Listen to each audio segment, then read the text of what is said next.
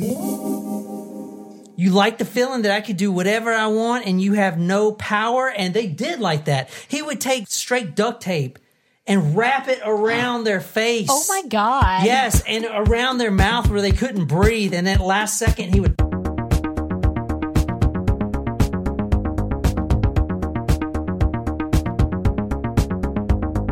Welcome to Talk Murder to Me, guys. We are coming live to you from Mount Pleasant, South Carolina in our new studio. That's right. We got a brand new studio space. And it's still the guest bedroom, but it's a different guest bedroom. It's larger than life, like us. Does it spice up your life? Yeah. No, that's like the Backstreet Boys song. Spice up your life. Yeah. I know he said larger than life, but I'm saying, does it also spice up your life? So tonight's hint was Posh, guys, and Nicole and I were looking for Spice Girls drinks, and I actually found. Did you know that there was a Spice Girls musical a few years ago? I did not. It was know in that. London. It was called Viva Forever. It ultimately closed down. They're talking about maybe reviving it, but I'm kind of sad that I didn't get to go see this musical because I'm sure I would have loved it. You guys know how much we love our Spice Girls, and I don't know. Depending on what time we finish it, maybe we can watch Spice World. Anyway, so I found these drinks. Each Spice Girl had their own drink at the bar in the theater. So this one we're drinking tonight is the one for Posh Spice, and in it is apricot brandy, a sugar cube doused in grapefruit bitters, topped with champagne. So it's a fancy drink. And then in the pictures, they dressed all the glasses up. I mean, we didn't go that extra mile because we're just going to drink it, let's be honest. And it looks nice. It does. It looks pretty. So cheers, guys. Cheers. That is really good. Jen, did you have a Spice Girl that you related to most? Sporty Spice. I would agree with that assessment. You're very athletic. Yeah. I was. I wish I was Sporty Spice because like Sporty Spice was the cool one. I felt like she was kind of like the badass. She didn't really give a shit. Really? You thought she was more badass than Scary? Not that I didn't like Scary Spice, but the fact that her name was Scary makes it a little scary. Honestly, she was a little too wild. She was one that wore a lot of leopard she was print. Wild, yeah. And I don't like animal print things. Yeah. Like that is something I've carried into my life. Did you have the Spice Girl Barbie dolls? Because I did. I did not have Spice Girls Barbie dolls, but I definitely had Spice Girls t-shirts. Mm-hmm. I have one now that I still wear. It's in the laundry, so I couldn't find it to wear tonight. But I am wearing my I Heart London shirt. The Spice Girls was the first CD that I had ever received for Christmas. You know, I was listening to the Spice Girls, like, because I listen to them all the time, actually. So I do love them. I love them, but you know what? It's kind of like scary that we were listening to that as like very young girls. I mean, they did promote a lot of positive things, girl power, you know. But they were also overtly sexual in their music. Yes, and I think reflecting on it now, like I said, I really like wanted to be Sporty Spice. Whenever you wanted to play Spice Girls, I always really wanted to be sporty. Yeah. But I was never sporty, like ever in my life. I was really actually a Posh Spice, I think, when I reflect back on it. Yeah. I also really liked Baby Spice because she was like she was sweet cute. one. How many of these girls are there? Five. But like everyone, you know, you tend to pick the girl whose like hair color you have so that you kind of most like resemble them. Who am so I? So I didn't like Baby because I wasn't blonde. Not that I didn't like her, but I didn't ever pick myself to be her. Like when I was a kid, I remember when my friends and I were choosing like the NSYNC guy that we would bang, end up with. Yeah, like, Lance Bass is gay. Yeah, he was my favorite too, actually. Me too. But I mean, I was also very anti Justin Timberlake because it was my sister's favorite, and I wanted to be different. Turns out she picked the best one. Yeah, well, I also 20 years later. I initially picked JC Chazé. Oh yeah, I liked him too. And I remember specifically, you know how you have like those really specific childhood memories? Mm-hmm. And I remember having a conversation with the girls in my like 5th grade class. I was like, no, like I have to have JC because we have the same initials. Like, that's so funny. I remember I had an NSYNC book. And it had like, it was like all about them. Oh, and yeah, they I had their had the pictures. little mini ones. Yeah. Oh, yeah, I had all that stuff. Brought into school. How about you, John? Who's your favorite Spice Girl? He doesn't. I'm more into, science and stuff like that. Yeah, oh, please. You liked the Spice Girls. No, I did not. You still like the Spice Girls. I've never liked the Spice You watched Girls. Spice World with us one time. Because I lost a bet or something. I didn't want to watch it, or there's nothing else on. We watched it on a Sunday morning and had brunch. Yeah. It was nice. I think we should do that again. Yeah, I remember being really hungover and only wanting bagel bites. Yes. I was like adamant I needed bagel bites in my life, and I I went to the remember store that and was got bagel after, bites. I don't know. Not important. The important thing is that we got to watch Spice World. What was your favorite scene? Oh my God, can we please get on with the episode? Holy shit. I guess. Oh, yeah. Okay. But Well, when Posh Spice drives the bus. hold on to your knickers, girls. Or also, Sunday drivers. It's only Saturday. Yes. Surprise shots. Surprise shots. We don't know what they are because they're a surprise. Chocolate. Bing, bing. Creme de coco. So we got some new Supremos in the house. Yes, and we apologize because I think we've talked about and interacted with several new Taco Supremos, but we never formally kind of welcomed them and shouted them out properly on the show. So we have Shannon, a.k.a. Chevette, who joined us. We also have Danny. Danny and Chevette are both from Massachusetts. And I will say, Danny pretty much blew everybody's mind. We were having a great conversation in one of our fireside chats a couple weeks ago. We were talking about the Michelle Carter, thank you. And we were having a really good discussion with our Taco Supremos, and Danny brought up an amazing point. John, do you care to recall what Danny's amazing point was? I'm on the stance that Michelle Carter is innocent because a suicide is a suicide. And a lot of the Taco Supremos agree with me, but he said, what if she had done this 3 or 4 times? Would you still think the same? That was a very interesting perspective and take on it. So thank you, Danny, for blowing everybody's minds on that one. And then we also have Morgan, who is a new Taco Supremo. Morgan is a fabulous special education teacher out in Wisconsin. Morgan, we've already had some really great conversations. We are so thankful and appreciative of you and your support. And we also have a Taco Supremo Heather, who has joined us locally here in South Carolina. Sweet. And if you're wondering, if you're new to the show, what is a Taco Supremo? So if you're a Taco Supremo, you are supporting us in our show. We are a small-time podcast trying to make it big someday. And so when you join us as a Taco Supremo on talkmurder.com, it's a yearly subscription, $40 a year. We've got exclusive content, including episodes.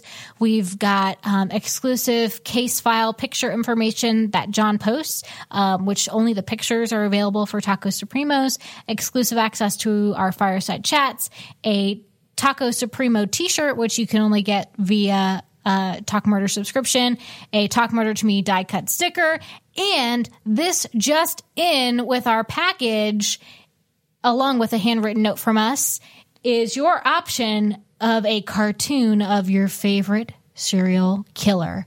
We've got Bundy, we've got Dahmer, we've got Ramirez, we've got Kemper, and we've got Gacy. Yeah, and they're almost out. I think we still have all of them left, but they're running out. So make sure you get them now. Who's the most popular one so far?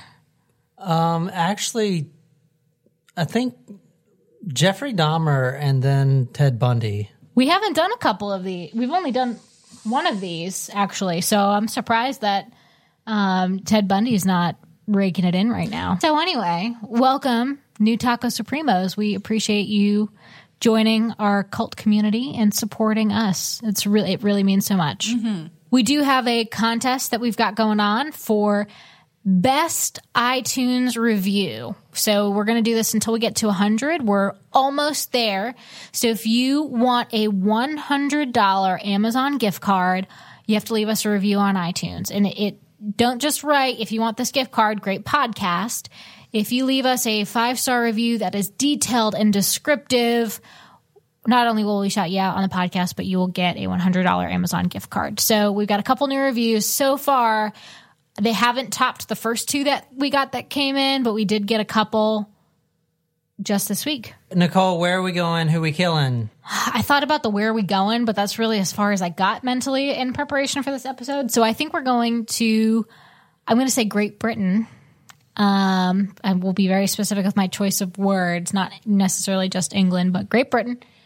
And I think the butler in a fancy English manner kills the, what are they called? Master of the house? I don't know. Master of the house. Dun, dun, dun, dun. And this takes place in 1942. Oh, I will be less specific, but more specific, I guess, because I don't want to say the exact same thing as Nicole, but I also thought we were going across the pond.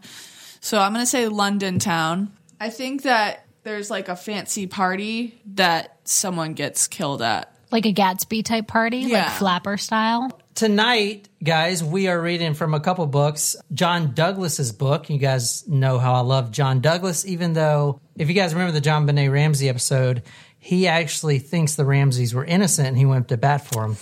Now, he's like very smart dude. I I think he's love wrong about it, though. I mean, this guy, John Douglas, basically created FBI profiling. So I can't remember if this was something that we recorded, but I know you and I were talking about this recently.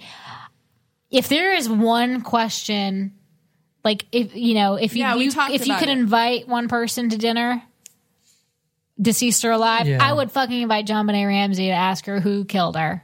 Damn. Man, I really wish I knew. So if you guys listen to our earlier episodes, one of the challenges was if Jen and Nicole can bring up Spice World somehow. Mm-hmm. And I didn't know Posh was a Spice Girl. How did you not know? Because I don't listen to Spice Girls. Shame.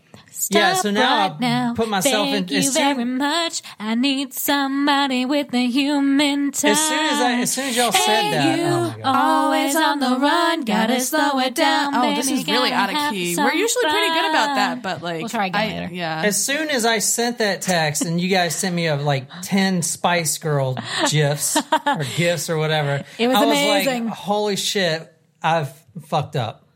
But the hint is Posh. We're not going to the UK, unfortunately. Shit. We're going to Miami Beach, and we're going to be looking. Oh, yay! Yes, thank Is God. this the Versace thing? Yes. I Yes. thought I just smelled to you. So we're going to be talking about the assassination of Gianni Versace. Yes, we can watch the series on Netflix Yes, after first this. episode after this. And this is going to be a 2-part series because there's too much about this guy. Number one, he's the first spree killer that we've looked at. So we got to do the psychology of that. Plus, he's a complete narcissist. Plus, I mean, Gianni Versace is, American Crime Story on Netflix. You can go, after you listen to part 1 and 2, go watch that, because if you don't know the facts and just watch the show, you're probably not going to be able to follow it, because it's a lot of random killings and stuff. And the show really doesn't bridge it together unless you have a basic knowledge. And the book that we're reading from is Vulgar Favors. It's by Maureen Orth. She was the investigative journalist that covered Andrew Cunanan throughout this whole manhunt. It's like one of the largest manhunts. Andrew Cunanan the killer's name? Yeah. He also went by Andrew De Silva. Anyway, Maureen Orth, she covered the entire case, and this book is the definitive guide to this case. If you want to know everything you can about Andrew Cunanan and the death and murder of Gianni Versace, this is the book to get, I promise you. And it's really long. Honestly, I don't recommend it because it takes 200 pages as a true crime book, 200 plus pages to actually kill someone. It's a lot of background. Yeah. But I truly didn't know that there was even a murder about Versace until you guys were arguing about, not arguing, but talking about how it was on Netflix.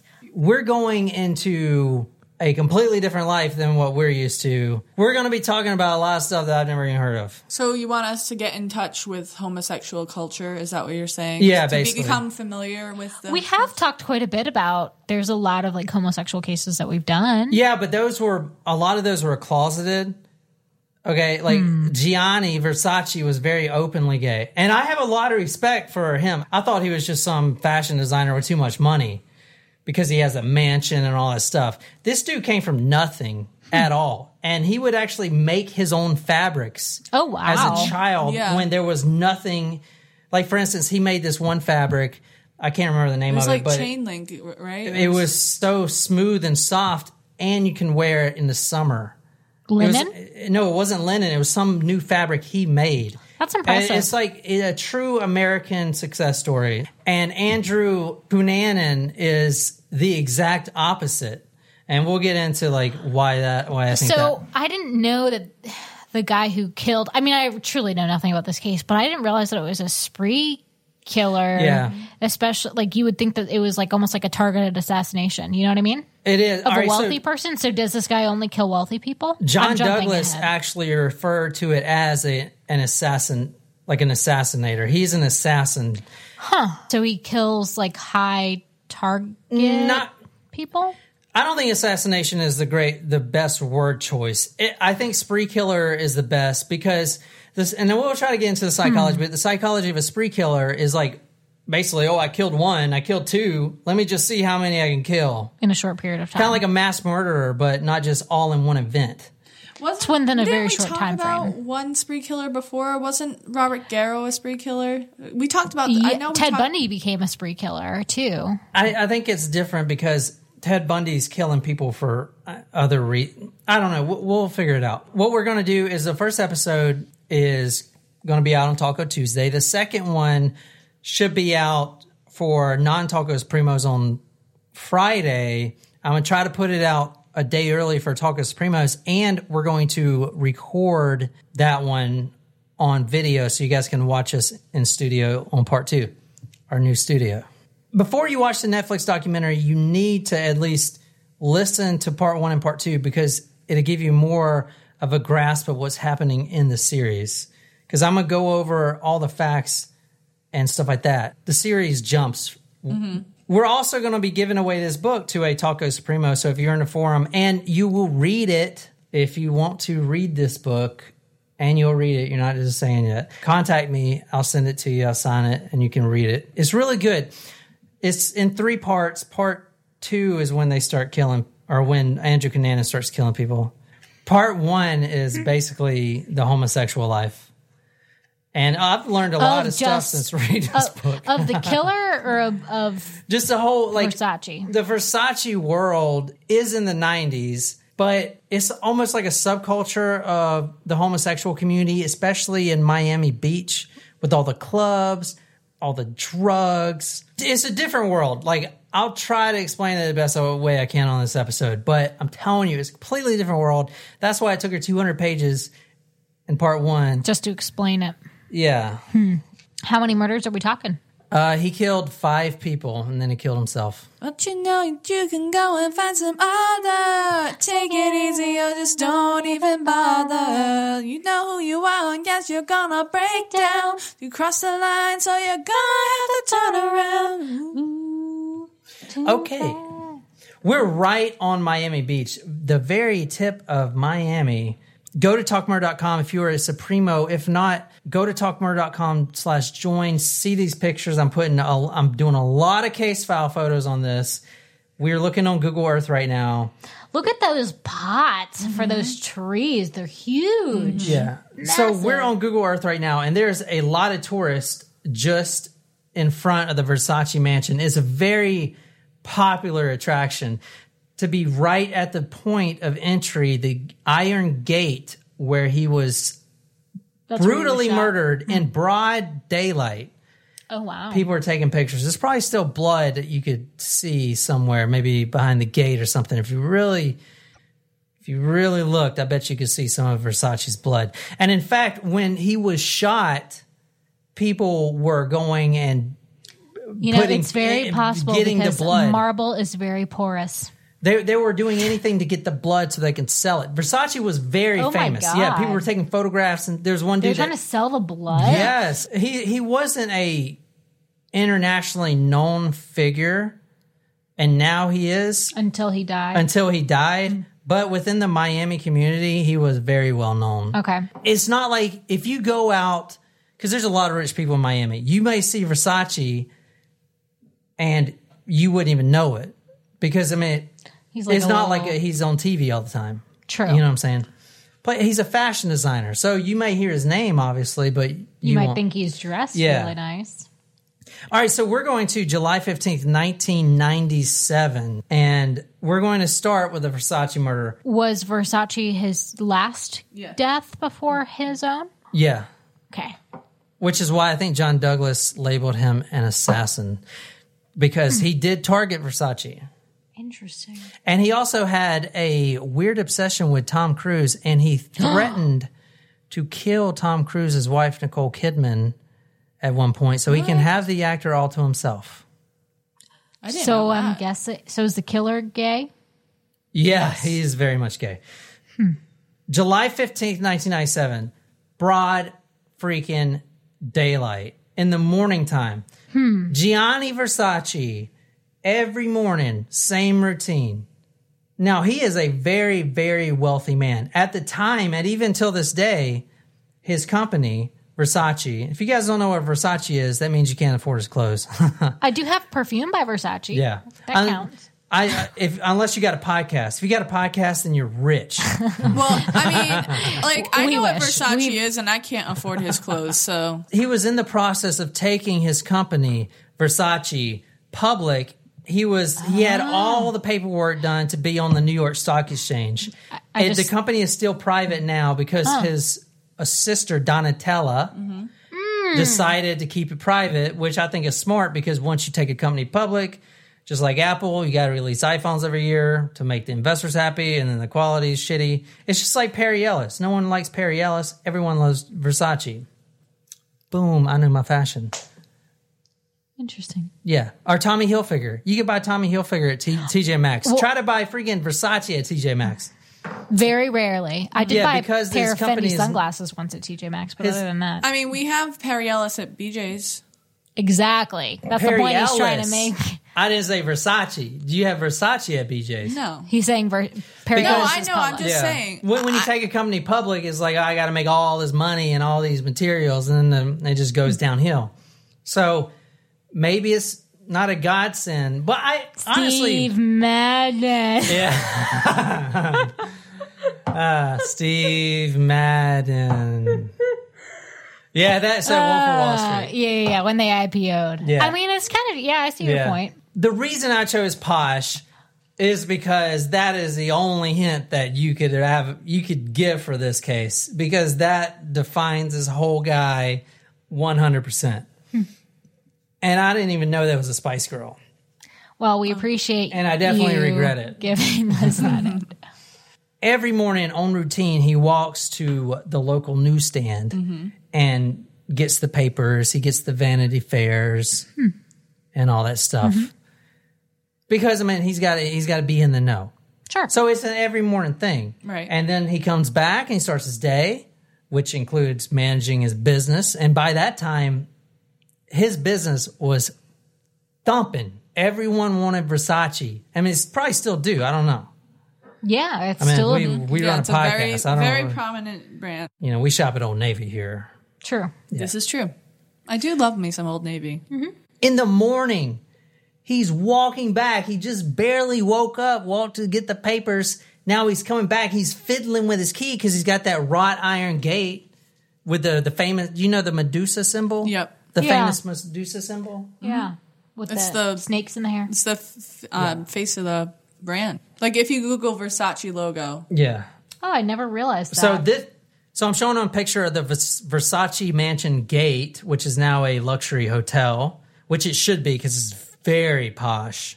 Anyway, he's fiddling with his keys, trying to get back into this wrought iron gate. And I'm telling you, got to see the pictures. Is beautiful beyond words. Yeah. I mean, what a king would live in. the interior is, he's a fashion designer. Anyway, he's fiddling with these keys, and then there was a woman walking by, one of the only witnesses. Through her eyes, this is what she sees. She sees a man in a baseball cap and sunglasses briskly walk up to the Versace gate. And Versace just got back home. He's got his newspapers, magazine. He's fiddling with his keys. And then he hears the man say, Gianni, call his name out. Versace turns his head, and right then the man, Andrew Cunanan, pulls out a .40 caliber pistol, which I'm going to talk about what a .40 caliber is compared to a regular gun.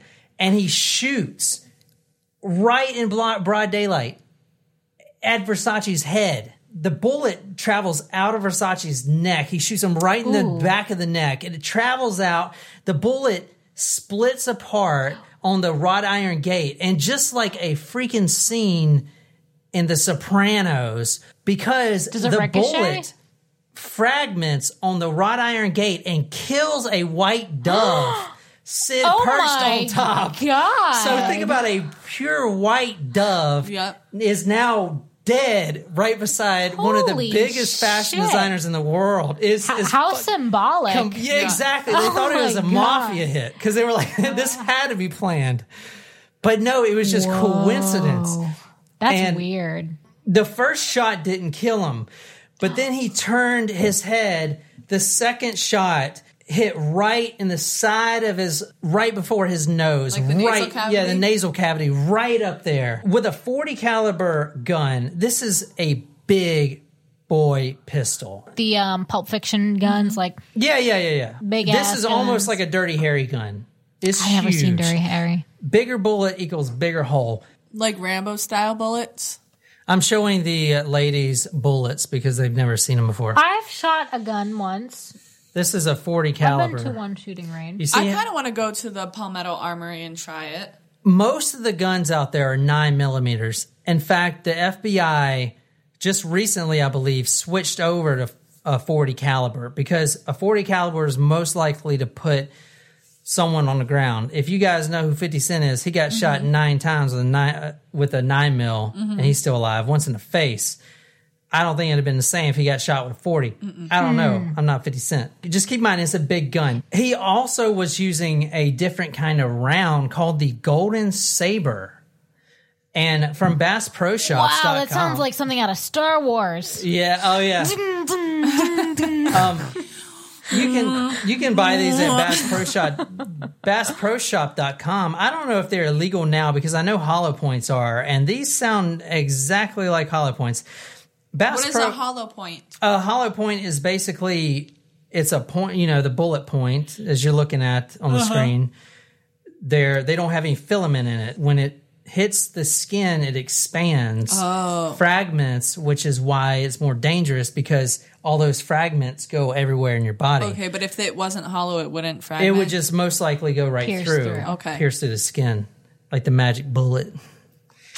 But hollow points are illegal because of that. And this kind of sounds like it. So the Bass Pro sells the Remington Premier Golden Saber, and it has 339 5-star reviews. Quote, combines 4 critical elements of a handgun bullet performance: match type accuracy, deep penetration, which has nothing to do with the story we're talking about, maximum expansion, which also has nothing to do with the story we're talking about, and virtually 100% weight retention. I feel like if you were just to read the description but not say what it was, I'd be like, dildo. It's a review for a dildo. Yeah. Nicole, can you please read this? Versace lost consciousness instantly, his brain dead, although his heart continued to flutter and was kept beating by the paramedics who rushed him to Jackson Memorial Hospital in Miami. Andrew had come up from behind, holding Jeff Trail's .40 caliber Taurus semi-automatic straight out in front of him, pointing the long barrel at Versace's neck, right behind his left ear and cheek. The first bullet cracked the base of Versace's brain, fracturing his skull and tearing the upper part of his spinal cord and neck. Andrew was so close to his target that the bullet produced a stifling effect, a tattoo of burned gunpowder the size of a $50 on Versace's neck. And the Netflix documentary doesn't point out how brutal this is to be close range with the golden saber rounds straight in the head. He has a hole in his head. Do you understand that? Like an actual hole going through his head. I'm thinking back to Space Jam, the cartoon where they have like little cartoon guns. Boom, boom. And the weird thing is the dove. Yeah. The dove is so coincidental. That's weird. Because it was just the whitest dove ever. And like those aren't common in the wild. Yeah. And like was it one that he owned? No, it was just perched right up on his gate. And I mean, just think about like a mafia hit like The Sopranos. You always think about the white dove. Yeah. Well, I'm also now thinking, since we just watched the Escaping Neverland documentaries, how the lady released white doves when when each sentence was cleared. What was that one thing we were watching where they released the doves? Because people died. I can't remember what it was, but they released the doves off the side of the interstate, and they went into the road, and like 2 of them got hit by a car. Oh my god! I was like, what the fuck? That was awful.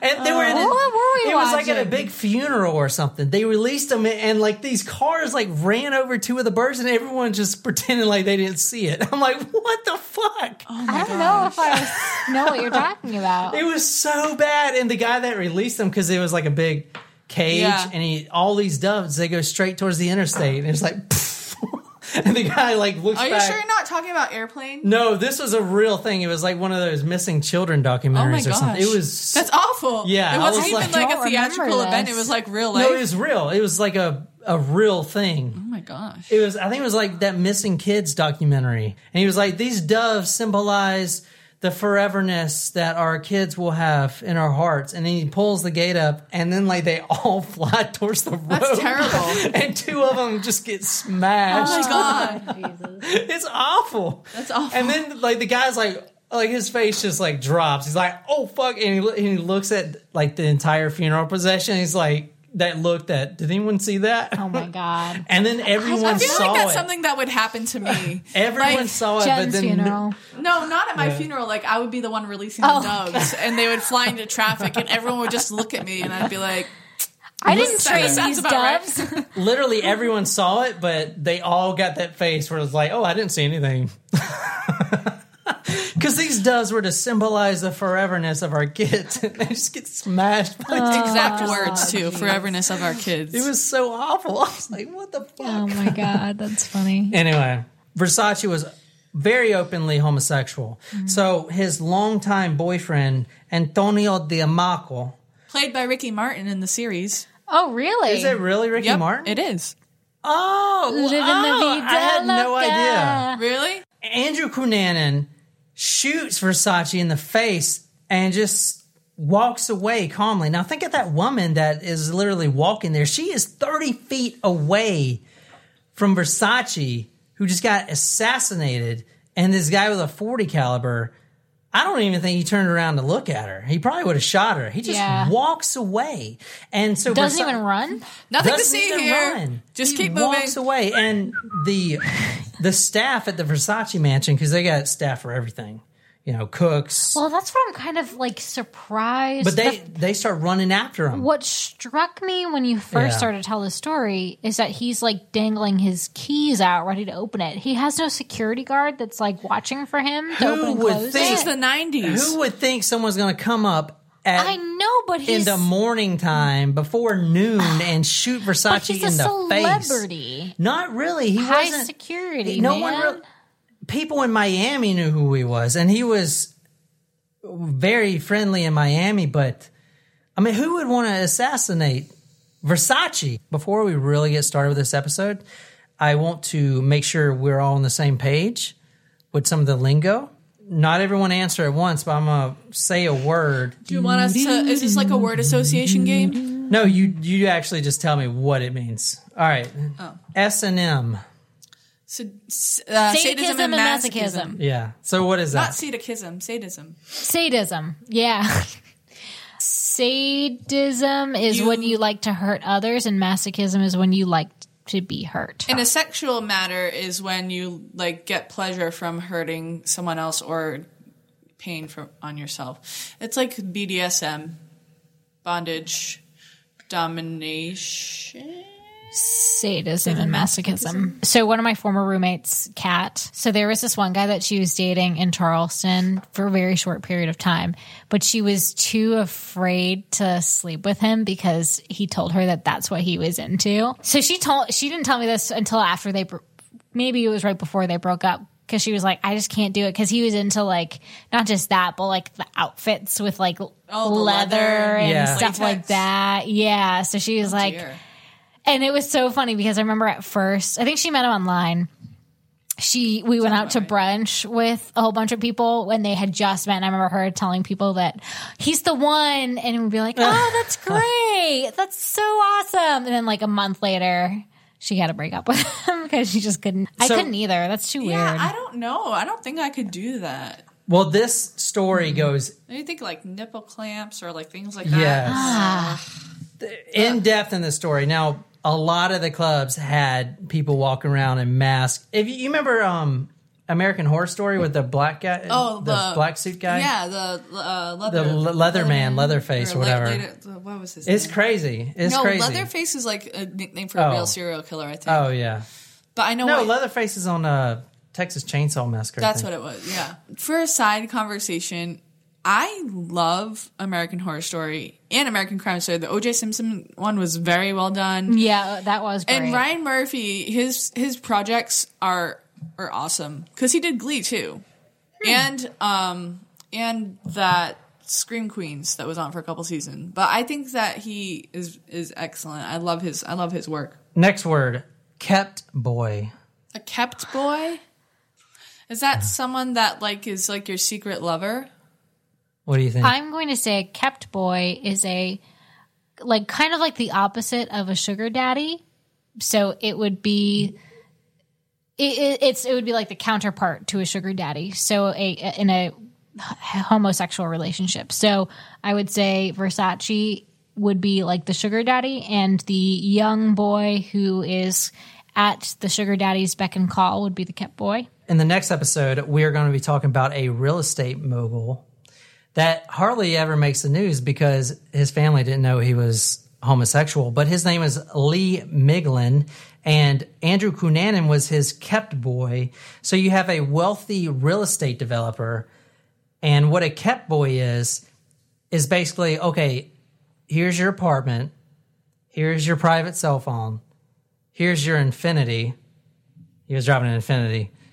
Don't ever contact me. I'll contact you because I have a wife and kids. Oh, that's a kept boy. I was fairly close. Yeah, you were. So it's like a sugar daddy, but no one knows. That's what I said, secret lover. So if you combine our answers, we're both right now. I didn't know this until I read this book, but a kept boy is basically you don't have to worry about financials or anything. Andrew Cunanan didn't have to worry about financials or anything because if you're a kept boy for a wealthy, prominent real estate developer with a wife and kids at home, because his wife and kids doesn't know he's into SMS or he's in S&M. SOS. What did I say? SMS is text messages. SMS. Yeah, I'm into SMS too. He doesn't know you're in. Your wife doesn't know you're into T9. Your wife doesn't know you're into S&M. S&M. Your wife doesn't know you're Just think of the Rihanna song. Na na na na, come on. If your wife doesn't know you're into S&M or that you have a gay lover on the side, you may want to get a kept boy and just put him in a nice apartment that is not on the books of your real estate company that no one knows about. And every time you want to get leathered up, chained up to the bed, and tortured, then you call Andrew Cunanan, your kept boy. Okay, next one. So he was the dominant in that relationship. Andrew Cunanan was never the submissive. Really? Yeah, he was the dom. Knocked up by the dom. Okay, interesting. Ferragamo. Nah, I don't have a guess for that. Ooh, Ferragamo. He's a designer. And fun fact, one of my best friends in the whole world, Katie, she is related to Ferragamo. I think it's like a distant, like a second uncle or something like that. And when we went to Florence, her family, so we were in Italy for, we spent 5 days in Rome with our group, 5 days in Florence, and then we all kind of dispersed for the last 5 days of our trip. After we went to Florence, her family met her in Florence, and they like went to Ferragamo's like house or something like that because they're related to him. That's cool. Yeah. It's another thing that we all wear constantly because we have a podcast and we make millions, motherfucker. Okay, and last one, glory hole. Oh, God. Oh, we all know what that is. And I do want to say, guys, if you're sitting at home, with your wife and kids running around listening to this, be sure to type these words into Google. S&M, glory hole, Yeah, Google image that shit, kids. It's a hole that's cut into a bathroom stall in the men's room. I always thought that was fake, but apparently it's a real damn thing. Have you ever seen a glory hole?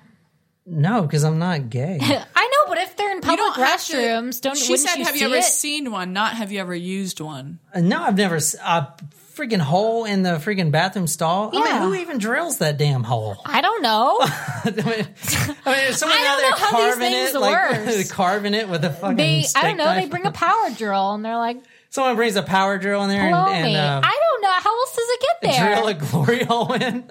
Somebody's got to put that damn hole in there. It's not made with a hole in it. Exactly. Somebody's got it. Is there a company that makes bathroom stalls with glory hole bathroom pre-installed stalls? There probably is. Google it. Yeah. Also, please don't. Who is Andrew Cunanan? He was a very smart guy, very smart kid, 160 IQ. He was put in special grade programs for the smart. That didn't sound smart, but very, very smart For them guy. smart kids. Yeah, It was so, like an advanced placement courses, you mean? yeah, advanced placement. Now, he loved to think of himself as, quote, spoiled youth personified by the drugged out rich kids. His story is very similar. In fact, one of his favorite novels, Bret Easton Ellis's novel. Do you guys know who that is? I have one of his novels. No, I don't. It's called American Psycho. Oh, I still have never seen that movie. That's one of my favorite movies. In one of his other novels, Less Than Zero, which was one of Cunanan's favorite novels, it was about the drugged out kid, spoiled youth kind of thing. So is he a spoiled rich kid? Is that what you're trying to say? Spoiled, yes. Rich, no. His dad, his name was Pete. Pete always wore expensive suits, would buy expensive cars and expensive homes. And I think Andrew believed this was all for real. Andrew was led to believe by his father that he could attain anything he wanted to attain. And I know his father spoiled him rotten and gave him everything that he could possibly want. Andrew's dad, Pete, was a Wall Street trader. He got his start at Merrill Lynch, and he was very successful until he wasn't. Oh. But was very similar to Andrew. You can definitely tell where it is. He wanted to wear the nicest suits, the nicest shoes, even if they're on credit. No one knows that. Drive the nicest cars, live in the nicest house. But at the end of the day, his dad got fired from 6 different trading firms, quote, a lack of productivity. He wasn't making any money, but he still wanted to live that high life, that baller life of, oh, I'm this rich Wall Street guy. Does that make sense? Yeah. Andrew followed that, and throughout the story, he's basically a spoiled kid, entitled. Who was rich, but no longer. He doesn't have that support system of actually being rich. All right, so anyway. He must have been in a lot of debt. Oh, yeah. His entire family, he was the youngest of 4. His dad was the only one making money, and the whole family spoiled Andrew. All right, Nicole, read this. Of all the children Pete has, he put so much attention towards Andrew, maybe because he thought Andrew was so good looking. It was not healthy, says Delphine Labeo. His father spoiled Andrew, made him feel like he's got to be somebody, and maybe that rang a bell in his uncertain mind. That was what life was all about. But at the end of the day, his dad wasn't making the money he used to make, and his mom didn't really work. She has 4 kids, Andrew being the youngest, but they still put Andrew in the rich kid school. Now, he graduated from Episcopal High School in La Jolla, California. Now, this was a school, and if you read the book, everyone there, their family's net worth were over $1 million. And there was one line that I read, one of the kids said, Andrew gave off the impression without knowing that he was trying to achieve this goal of being wealthy when everyone else didn't even think that that was a goal because their families were 50 million, 100 million, $500 million. Everyone in that school was wealthy. And you have Andrew Cunanan has to go around impressing all those people, try to be one of them the entire time. And then his dad basically loses his job, loses all the money, and he's still trying to impress the kids. But Andrew was also really smart. Like I said, 160 IQ, read all the freaking time.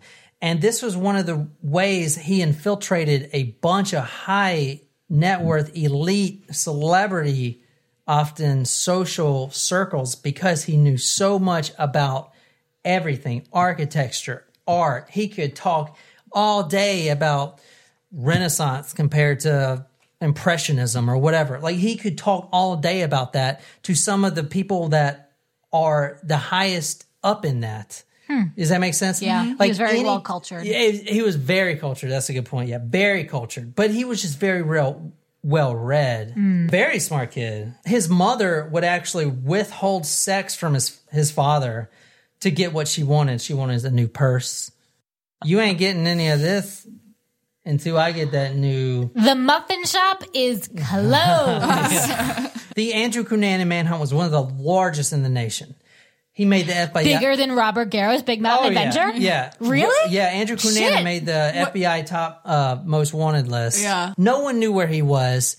He was a spree killer, which means he ain't gonna stop killing unless he's dead or he gets caught. And then he kills Versace? Holy shit. And then he kills himself. And then he kills himself, but they didn't know that at the time. And a lot of the police get a lot of backlash from this. It's always the same thing. In all the newspaper articles I read, it was like, oh, the police don't care because it's a homosexual thing. The police department, 11 police officers on that force were homosexual.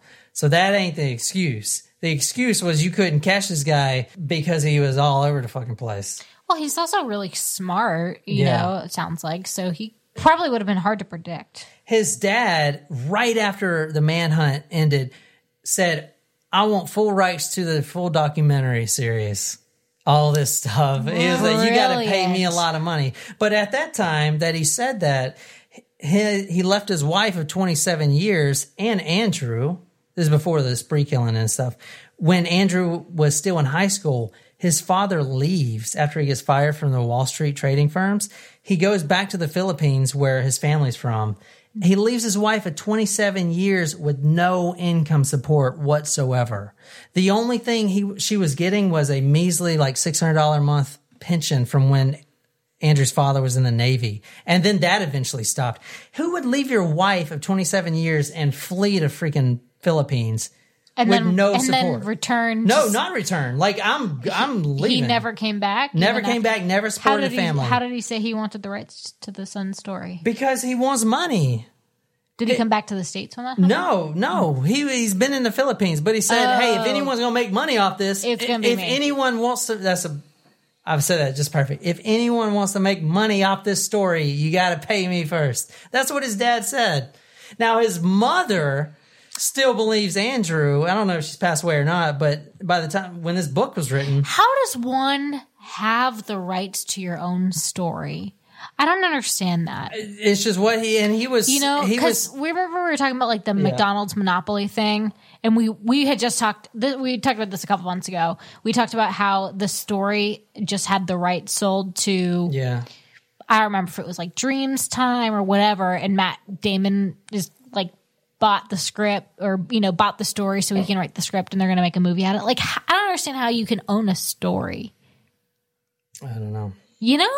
I think maybe because you have exclusive information and since you're getting paid, like you're not going to give that information to anyone else, maybe. Yeah, I think that's the only way. I don't know. After 27 years of marriage, he just leaves his wife to the Philippines. Not only the wife, all the kids. And Andrew. Andrew's still in this rich-ass high school. Now the family has no money at whatsoever. So how is he going to pay for the high school? Exactly. Credit card. When this happened, Andrew went to he just graduated the high school and he was in college but had to drop out because there's no money. So now Andrew is still living this life. Basically, I got to impress everyone, pretend I'm all rich, wear nice clothes, but I don't even have money. My mom doesn't make any money. We're fucked. Now at 13, he has his first gay experience. As soon as he has his gay experience, and I hope I'm not sounding insensitive, but I feel like unlike a lot of other people, as soon as Andrew has it, he's out flying high with it. I mean, he's telling everyone. He's openly gay. He very openly telling everyone. And that was one of the psychology, like, he actually got he loved attention. He liked to be the center of attention.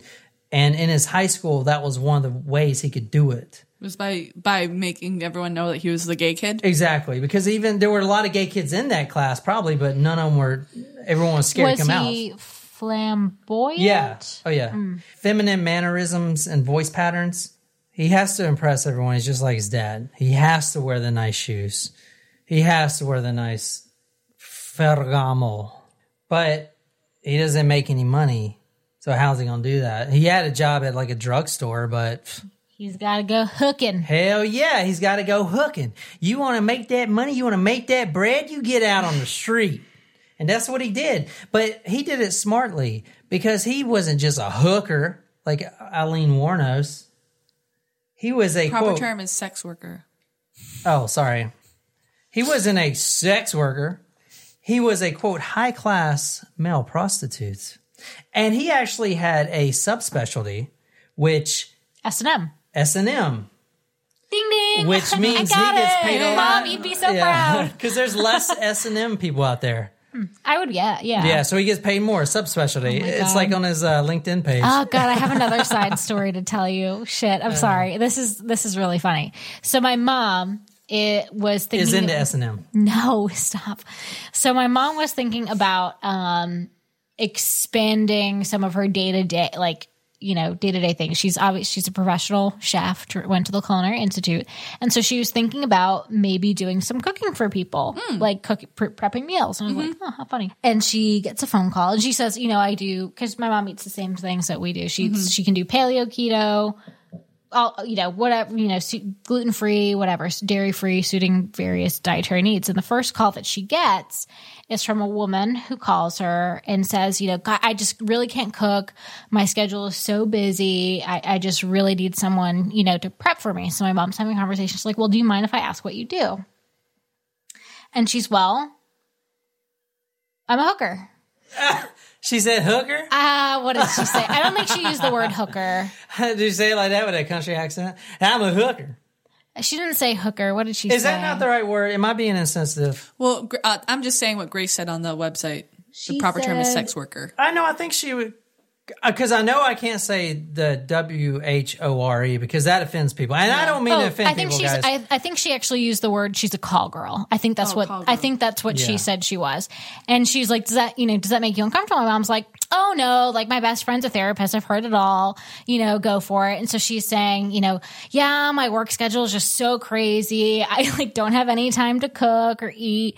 And I do intermittent fasting and all this stuff. So my mom's like, you know, trying to talk to her. And she said, well, do you have weight loss goals? And then she says, well, I mean, if I need to lose 100 pounds and then I'll be able to do what I really want to do.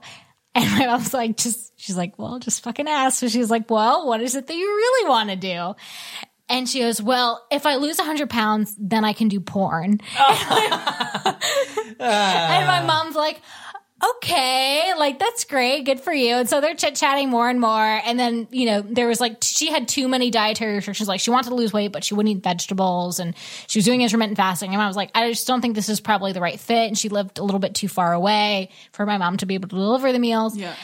And she can do porn now. BBW. Anyway. Big, beautiful women. That's what that stands for. Anyway, so... there you go. Call girl. Call girl. One of our Talkers Primos, Grace, pointed out that I shouldn't use the word WHORE. No, hooker. Or hooker. So I won't use the word hooker. But I don't try to be insensitive, but you got to understand, I grew up on a farm. I don't know. Like, this book shocked the shit out of me. I was like, what the fuck? S&M? Like, I mean, some of the stuff that they were John's doing. like, what is all of this? Like, oh man, we're going to get into it. Okay. Anyway, Andrew had to be the life of the party at every party. And in fact, if he wasn't, he'd get pouty, which, I do that too. So I guess we shouldn't go into that. This is true. Baby.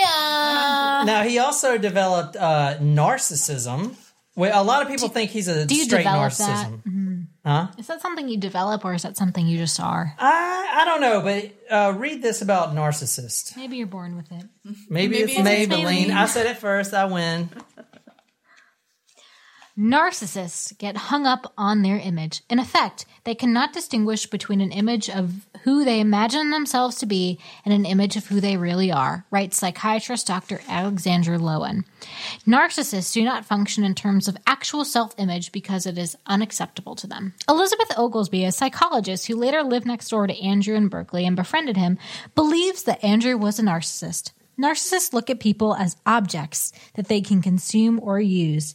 His parents were just there to serve, adore, or cater to him. It is not unusual, according to psychotherapists who have studied narcissism, that in unhappy families, the mother may choose a son to lavish her attention on and may use him almost as an emotional stand-in for the husband who has rejected her. Which is a textbook example of Andrew Cunanan and his mother. In fact, when this book was written, I don't know about her now, what her belief system is, but she said... Not my Andrew. He's a saint. That was a mafia hit. Oh my gosh. And everyone else on the planet was like, no, I'm pretty sure it was him. But anyway, so she may still believe in his innocence. Jen, do you want to tell us Jen, do you want to tell us what you know about narcissism? Since you were a narcissist. What's it like being you, Jen? It's a struggle every day. I'm just joking. She's not. Oh, is it narcissism a DSM-5 thing? Yes, it is. Yeah, it's a disorder. I wouldn't call it a disorder. That's what I'm saying. Like psychopathy. What are the 5? Wait, how many disorders are there? Oh, a lot. Yeah, there's a whole fucking book of it. I thought there were only 5, but that means that there's 5 versions. No, PTSD isn't even in that one, is it? Yes, it is. Oh, so yeah, narcissism is an actual disorder, and they say the same thing about psychopathy, but honestly, I think psychopathy is actually, in my belief, a genetic advantage. Because if you think about it, if you're running around the wild as cavemen, you'd want to be a psychopath in order to live. If you start having empathy for other people, you'll get your ass killed. So I think psychopathy is actually a genetic advantage. Now, there's a lot of psychopaths out there. That's a very interesting thought and very controversial. Thank you, John. Yeah, and Talkers Primos, be sure to combat me on that. There's a lot of psychopaths out there that don't kill anyone. A lot of business people and stuff like that, and they function just fine. Fun fact, guys, Nicole scored a 24 out of 40 on her psychopathy test. I did not. That's what you scored. And it was out of 30, wasn't it? Oh, was it? No, it was out of 40. Yeah, because... Okay, I scored like a 3 out of 40. Anything over 32 is a psychopath. And remember how you lied the first time about your score? That is what I think that's a sign of a psychopath. Yeah, but the way 11. We should take that test together, because the way I answered it is the way I think the world should be. Psychopath. Signs of psychopath. Yeah. But that's why I came up with this thing. It's a genetic advantage. If you don't have empathy for people, then you'll survive. You know who would say things like that? A fucking psychopath. Hey, see, man. it's like part of my job to have empathy for people. That's probably why this True, podcast it's kind works of so part well. of mine, yeah. Yeah, because I'm a closet psychopath, and you guys are. So I think psychopathy. It's a good dynamic. I think psychopathic is a bad rep, because there's Spoken a lot like a of, true psychopath. There's a lot of psychopaths out there that are just murderers. I'm just teasing you. You're not a psychopath. Maybe this is the sign of narcissism, but Andrew told a lot of lies. A lot. He was a pathological liar? Pathological liar. Elaborate lies. And here's a few I'm just going to run down that you'll hear later in the story. One, his father owned sugar plantations in the Philippines. Number one, we know that's not true. You know, the thing about lying is I feel like when you lie, you can't stray far from the truth. But the thing I want you guys to understand about Andrew Cunanan is people knew that he was full of shit, but they still accepted him. Because some of the lies he told. All right, for instance, he said his middle name is Philip, because according to him, he's, quote, Prince Philip. He was also... Like the English prince? Yeah. So further in the book, he was talking about being in charge of building the sets for the movie Titanic. he was also Jewish, which is not true. He's fucking Catholic. Jewish and part of the Israeli defense military. The IDF. He's straying way too far from the truth, man. But people wouldn't call him out on it. That's the thing. If he Probably said because they something, were so exhausted from the lies. exactly. But then you become the boy who cried wolf when you finally say something that's true. People don't believe you. Andrew was a closed shell, almost like me. Would not let anyone close, but he would never let anyone in at all. And the way that he would combat that was basically tell all these lies, like he was Jewish and part of the Israeli military. He was Catholic and from the Philippines. It's also very interesting that someone would lie about that because usually people get made fun of for their Jewish. I'm part Jewish, and that's just not something that it is more common for people to make fun of you for that, for that heritage. Also, and I say that as being half Jewish. Also, he changed his name. He didn't change his name. He went by the name Andrew De Silva because Cunanan may sound like a foreigner name of non-wealth. De Silva. It's a Portuguese name. And which later actually confused the police. The police got a lot of shit for this. Number one, everyone's trying to catch this damn spree killer because he ain't going to stop. And probably the most damning, and maybe this is a self-fulfilled prophecy, he told a few of his friends, because he was openly gay, quote, if I ever find out that I contracted AIDS, the AIDS virus, I would go on a 5-state killing spree. End quote. Wow. Which came true. So did he have AIDS? Was that the trigger? No one knows for sure if he had AIDS, even They to didn't this test day. him?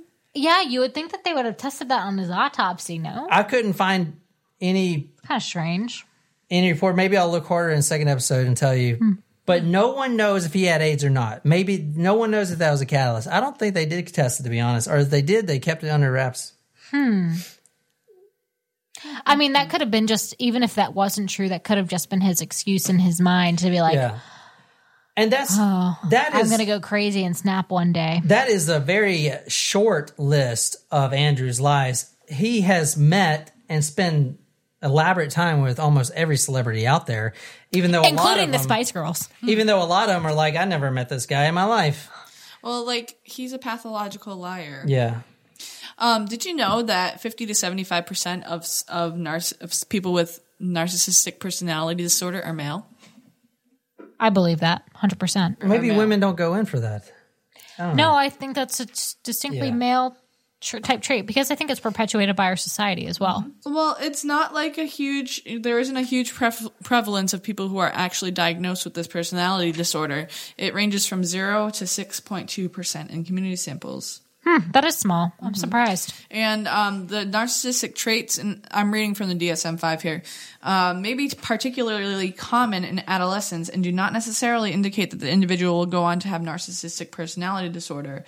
Individuals with narcissistic personality disorder may have special difficulties adjusting to the onset of physical and occupational limitations that are inherent in the aging process.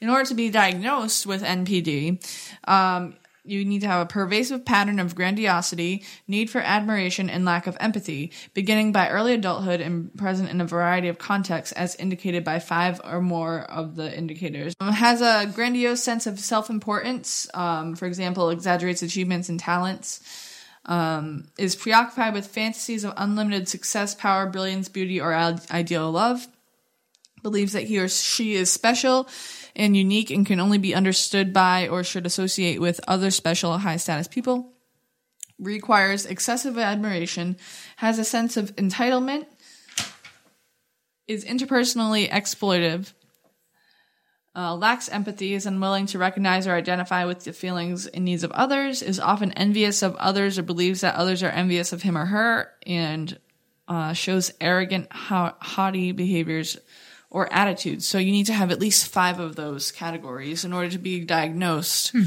narcissistic personality disorder. So far, it sounds like he expresses a lot of those. Yeah. All right, let's talk about dungeon sex. Changing gears. Yeah. Can you read this, Nicole, about dungeon sex? Mr. S. Leather Co. and Fetters USA of San Francisco, where Andrew shopped, is 4 stories high and publishes a 289-page catalog of sex devices ranging from elaborate suspension cages and electro-torture equipment to butt plugs, flogs, gags, masks, handcuffs, hoods, the latest in hospital restraints, tit clamps, and 19 sex handkerchiefs. I wonder if like nurses shop there for actual patients. Oh, God. And 19 handkerchiefs of different colors, each with a different sexual meaning when worn on either the right or left side. Red on the left means fister. Red on the right means fisty. Ooh. Gray on the... You talking about fist? Yeah, like fisting. Where? Where do you think? Up the booty? Where else could it be for a guy? There's do no you way get a you can fist get a up fist above? up there. No way. Sure, babe. No. Yeah. How? I can barely get Remember- my toothbrush up there. You put someone's fist in a booty hole? Remember the Grinder to the Graveyard Yeah. episodes where you like take the drugs to relax you? I mean, Yeah. yeah. Yeah, You we're do it over enough. that. You do Yeah. it enough. Oh no. Fisting. Excuse me, are you the fister or the fisty? What side are you wearing your hair? You better fucking answer that right. Yeah, don't ever mix up the left from your right. That is a serious Yeah. problem. Oh, did I ever tell you about that when I was Where are you going to go with this? when I was getting my prostate examined in the military? Yes, you Yes. promised Yeah. you'd tell the story. I No, didn't- Jen hasn't heard it. I haven't told you this? I think he has. No? No. No. Yeah, so like Jen hasn't heard it. Number one, you only need your prostate examined if you're over 40. But with the military and the training I was going through, everyone had to get it examined. I was literally like 23. No, I was like 21. So I go in there to get my, basically you bend over a table And they do what? and they put a glove on and then stick their finger right up your boots. Just one finger or two? Just one. Mm-hmm. But so I and go they're in checking there. for like polyps and stuff? Or something? I don't know what they're checking for. You Large remember- gland? What was that movie that Stifler? He had milking the prostate. I don't know. Anyway, I walk in. Stifler, isn't that American Pie? Yeah, remember he got his prostate milked. I don't remember. So I walk in there to get the procedure, and it's this big black woman, a BBW, and she had a huge finger, and I'm like, you got to give me anyone else but you. And no, Did you say that to her? no, I didn't say that, but I was thinking, it's like, you got to be shitting me. Are you kidding me? She had man hands. She had freaking huge hands. And she put her glove on. Did she have long nails? She didn't have long nails, no. She put her glove on and she was like, just relax, sweetie. And then I was like, "Ugh." It hurt really bad. And then not even a week later, it's like 3 days later, the first sergeant, he comes to me and is like, Sergeant Perry, your prostate exam paperwork isn't here. And I'm like, no. The reason I'm walking funny still, First Sergeant, is because I got my prostate examined. And because you were, like, the whole troop was there. And he's like, I'm sorry, I don't know what to do. I think they now that I think about it, I think they took it on purpose. I had to go They're back. fucking with you. I Were had you to the go- youngest one? I was one of the youngest ones, yeah. They may have been like damn it, hazing you. Oh, shit. I never thought about that. I had to go back not even 3 days later, and that same woman, and I was begging her. I was like, you remember me. You remember me. You remember my butt, please. and Look at this cute butt, please. And she knew. She stuck it right back up there. Sorry, the paperwork. There's no paperwork. This only take a minute. Just relax. I was like, shit. Anyway, that's my fisting story. Gray on the left means bondage top. Gray on the right means bondage bottom. Hunter green on the left means daddy. Hunter green on the right means wants daddy. Mr. S is a gay father and son business. We're just like Macy's, exclaims proprietor Richard Hunter, with slightly different displays. Different displays. Hospital restraints. That's interesting, though, with the difference between the hunter green and the red and the gray is that, like, on the other two, it seemed like the Dom was wearing the right, except for that last one. Oh, I was not paying attention to that. Oh. The hunter green was daddy, if they wear it on the right, and hunter green on the left was wants daddy, but the other two were seemed like more submissive. So that's interesting. A lot of psychologists and people in that field believe strongly, and the FBI also believes this, that S&M, which is sadomasochism, sadomasochism can lead to very, very violent behavior. The freaking story we're talking about now. Yeah. I think it's interesting. We're on Psychology Today, and the headline is the psychology of sadomasochism, and the subtitle is an attempt to explain sadomasochism. It's like, I don't know. Like, you know.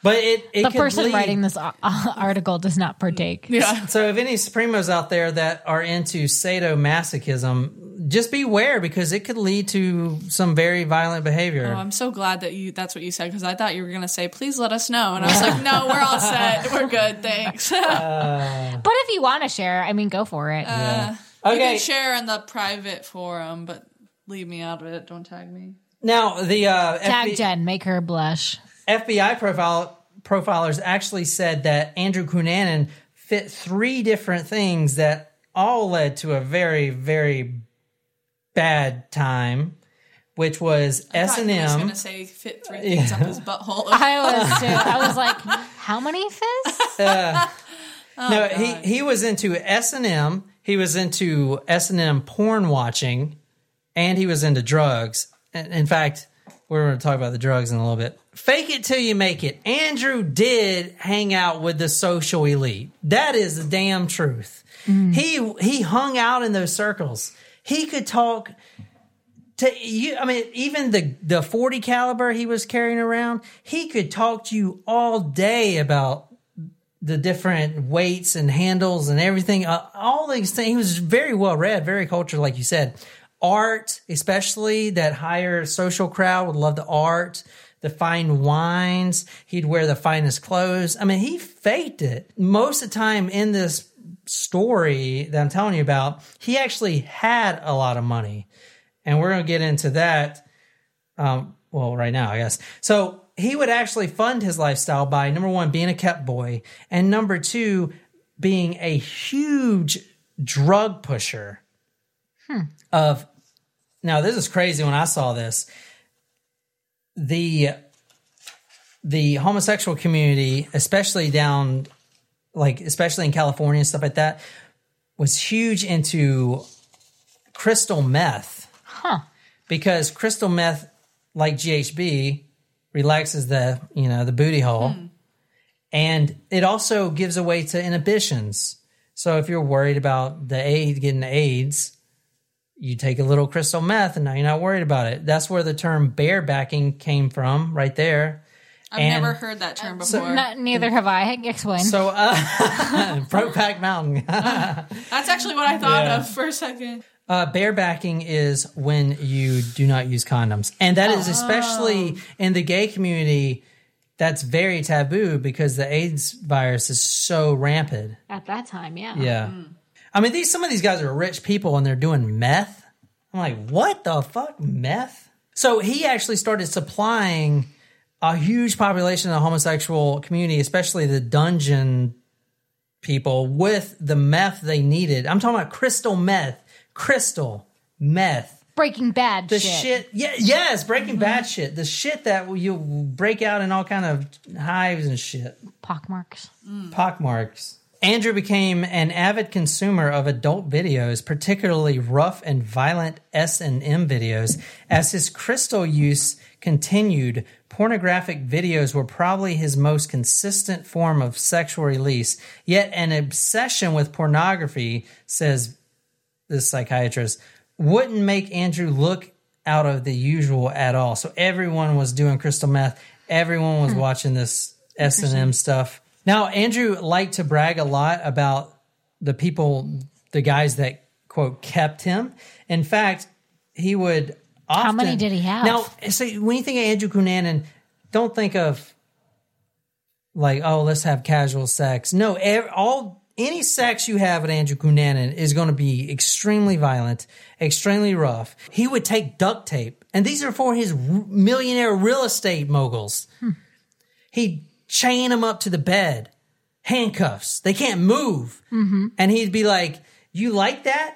You like the feeling that I could do whatever I want and you have no power? And they did like that. He would take straight duct tape and wrap it around their face. Oh my God. Yes, and around their mouth where they couldn't breathe. And then last second, he would poke a hole in it. The thing about the S&M is you come so close to death so much because you have no control. The master or the Dom is in control. Basically, he's in control of your life. That's why it's so, I think, the psychology of S&M leading to more violent acts, as in murder and spree killing, is because you're controlling life and death, literally. And, I mean, who knows the boundaries? I mean, people come so close to death. I mean, think about the guys that hang themselves when they're, whacking their weasel and stuff. Oh, yeah. It's the same thing. Autoerotic asphyxiation. Yeah, that's how Robin Williams died. Rest in peace. I love your movies. But yeah, he died from whacking his little wiener. I didn't know he was. I knew he hung himself. I didn't know that he was. No, because the news didn't want to say that. I mean, he's such a great actor. I'm not making fun of him, but yeah, he died of, playing with Peter and hanging himself. I did not know that. Yeah, I knew he hung himself. I didn't know that he was masturbating at the same time. Masturbating is probably a better word than playing with your Peter. Yeah. So CEOs are also doing crystal meth. Yeah. He's gaining some weight. He's gaining a lot of weight. This whole thing's the homosexual community. So everyone in comparison to Andrew at his fattest point, Andrew at his fattest point is 185. Oh. I'm fucking 200 pounds. So he's not. It's in comparison to, but he's in the homosexual community. Everyone has 6-pack. If you're gay, you have a 6-pack. I mean, you have to. True. That's genetically, It's not a requirement to be in Miami at the time. They were very. Well, he's in California. No, he's still in California. Oh, he's still in San Diego. San Diego. He's still in San Diego. Well, even he doesn't get to my. We're not going to talk about him traveling out of San Diego until the next episode. Oh, okay. So this whole time he's in San Diego. Oh, whoops. Aside from when we started, when he was in Miami. And killed. Yeah, but I wanted to start there because, clickbait. Okay, let's get on to some fucking killing. I'm tired of talking about this. I'm going to just go straight into this. He met 2 really good friends, Jeff Trail and a guy named David. Now, David was the object of desire for Andrew. Andrew's never been in love, but but when he met David, his whole world. Are they around the same age? Now this is because all of the other guys are like his sugar daddy, Yeah, they're around the same age. David, Jeff Trail was a former Navy officer, and Jeff Trail and David were already good friends, and Andrew kind of came into their circle. Now, they were basically using Andrew just like everyone else. Because Andrew had a lot of money. He was dealing a lot of drugs, and he would take David and Jeff out to these fanciful dinners, to wine bars, and sometimes spend like $40,000 a weekend. He was making a lot of money dealing drugs. I want you guys to know that. And being a cat boy. David was actually using Andrew from what everyone saw because Andrew actually loved David. He brought up marriage multiple times to David, always getting rejected. Andrew would constantly shower David with expensive Ferragamo shoes. All right, but it was nothing sexual. They were both gay, but David did not want to put out to Andrew. And probably because David liked his sex. Vanilla. That wasn't actually in the book. Was it really? Yeah, is that like a thing? Yeah, they call it vanilla, like boring. Holy shit! I thought they just put that in there. Yeah, David liked his sex vanilla. I was like, vanilla sex. That sounds delicious. Cream. Sex with vanilla ice cream. Oh, that sounds good. The ice cream. The ice cream. The ice cream. Holy shit. Guys, I haven't had ice cream forever. David was a very successful architect, and he basically put up with Andrew and all his lies. And for some reason, he never put out sexually because probably he liked sex with vanilla ice cream, like Jen said. And, Andrew liked it bang, bang, bang. So banging and vanilla ice cream don't mix, obviously. No, that'd just make a mess. All right, fuck it. Let me get to some damn murders. All right, Andrew Cunanan ends up killing both his best friends. Oh, These that's are awful. the first murders he's ever committed. Okay, so Jeff Trail and David Madison, I want to point out, they were living in Minnesota at the time. So Cunanan actually moves down there to just visit, but ends up staying, basically crashing on the couch or whatever, at David's house in Minnesota. And then he flies back to San Diego, which was another reason why police hardly couldn't catch him, because he was in Minnesota. And then you have all these jurisdictions. On April 27th, David's loft is his nice loft. Okay, now while David was there, Jeff came over. And remember, Andrew had a thing for David. Jeff comes up. They start arguing. He's arguing with Jeff. All this stuff, fuck you, all this stuff. And they think it may have been over money. Jeff was a bodybuilder, and Andrew at the time was selling steroids, because you're in the gay community, you have to have a six-pack. So everyone's also doing steroids, so obviously Andrew's on top of crystal meth selling steroids. So some people think it was over that, but honestly, no one would ever know. They start arguing, but what police do know is that Andrew Cunanan at some point picked up a claw hammer. The hammer, any hammer, it's got the claws on the other side. Because they were renovating the kitchen. He picks up a hammer, and not with the front, with the blunt side, like normal people would do, but with the fucking claw. 27 repeated blows to the face of Jeff's face. Just bow, bow, bow. With David standing right there like, like, what are you doing? This is his best friend. He's hitting him with a claw hammer, like, yeah. There were multiple defense wounds on his left wrist and hand. And in fact, his watch, Jeff Trail's dead body on his watch, was stopped at 9:45 when the exact second when Andrew hit him with that hammer, stopped his watch because he got hit with a hammer. So they knew exactly what time he died. Now, he may have been there trying to collect money, because at this point, he's doing a lot of crystal meth. His money's running out. He's he's a fucking meth head. I don't know what else to say.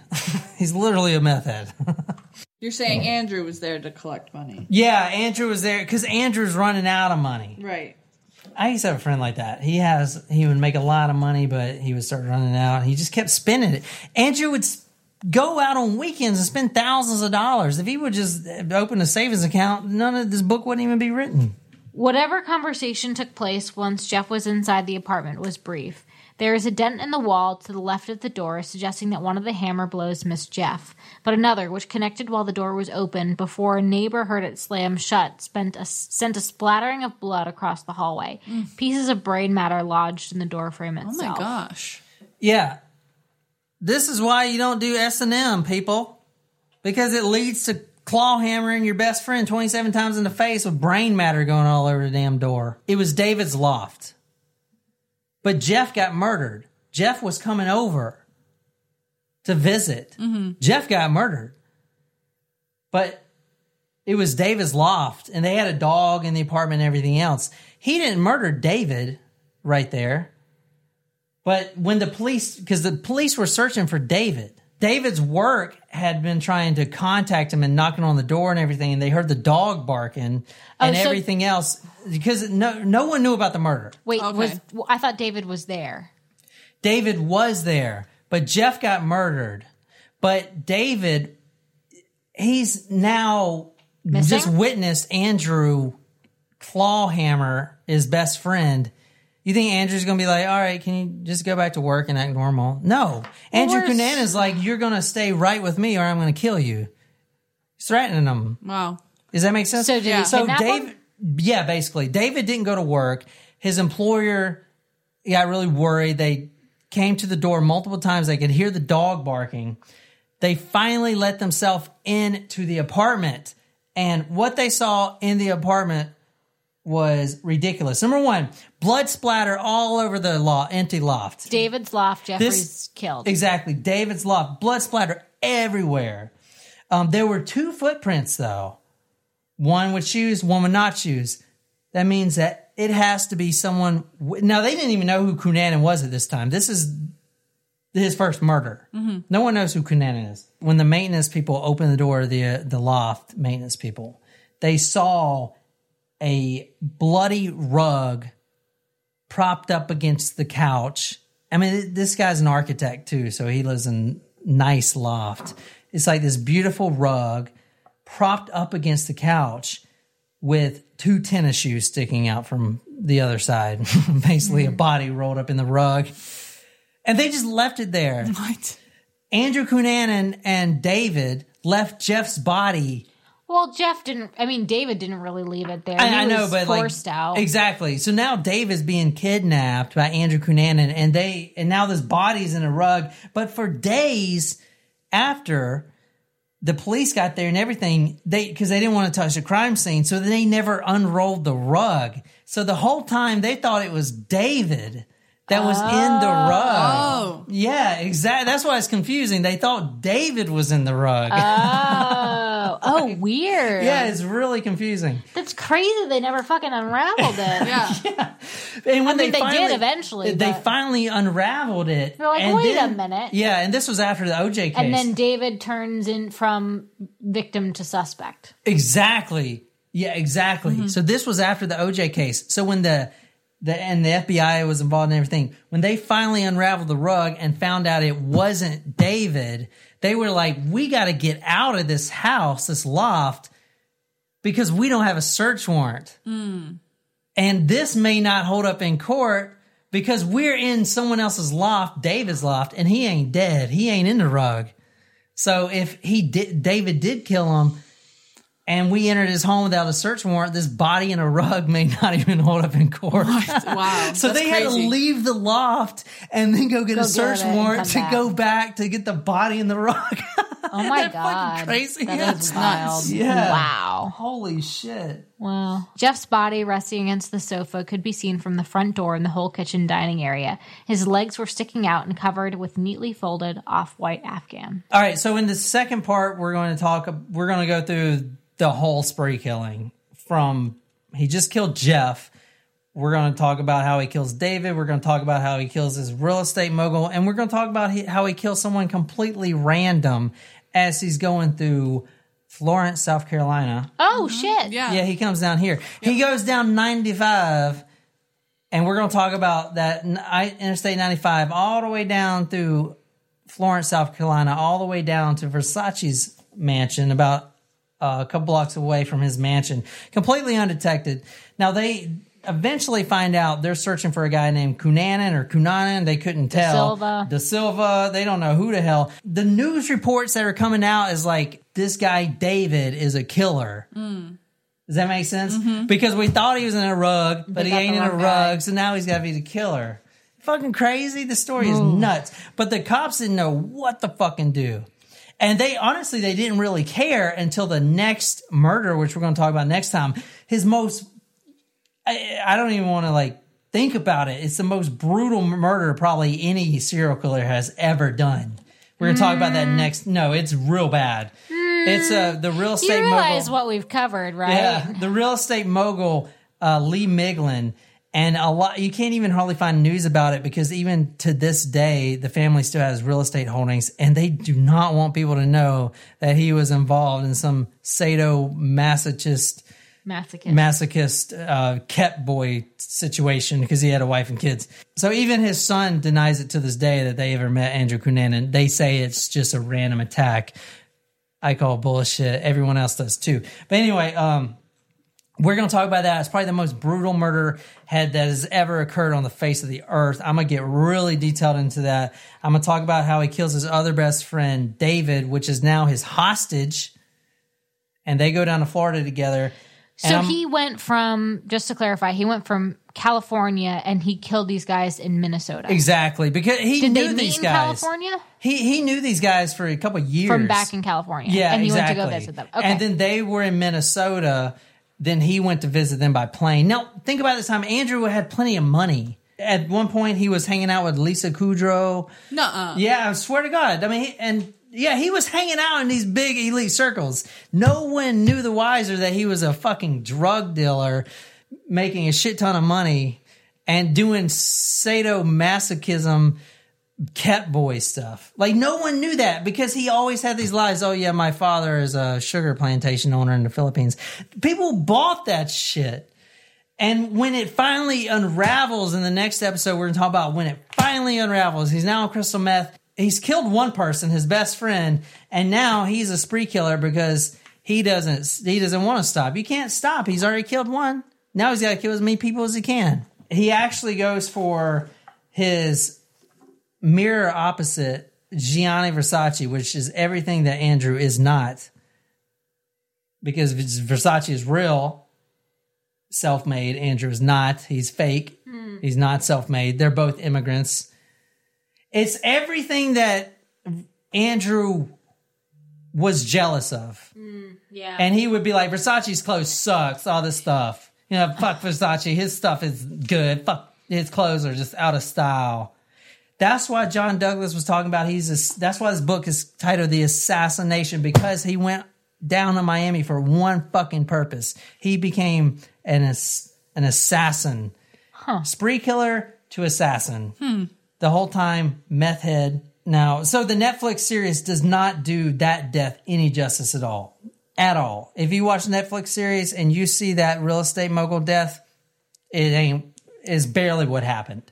Oh, I'm getting in detail next week. That is the most brutal murder I've ever even encountered, and we're going to talk about that. That's saying something. So, yeah. Considering. So be sure. Just go back to Dennis blood, Nelson. good to the last drop. Yeah. Oh yeah. Maybe that was worse. Okay. So be sure to subscribe to Talk Murder Me. Last week we got over 100 subscribers alone. People are loving this podcast. It's getting all over the place. We're ranking higher and higher and higher. We're getting a lot of downloads.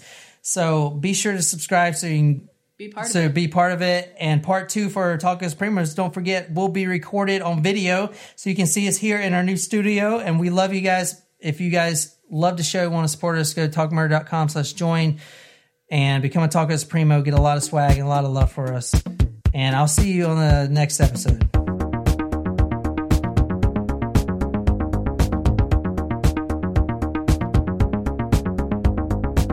Italian leather shoes, Versace. No, Ferragamo. Ferragamo, Versace, Banana Republic. I'm going to get down dirty talking about Bloods.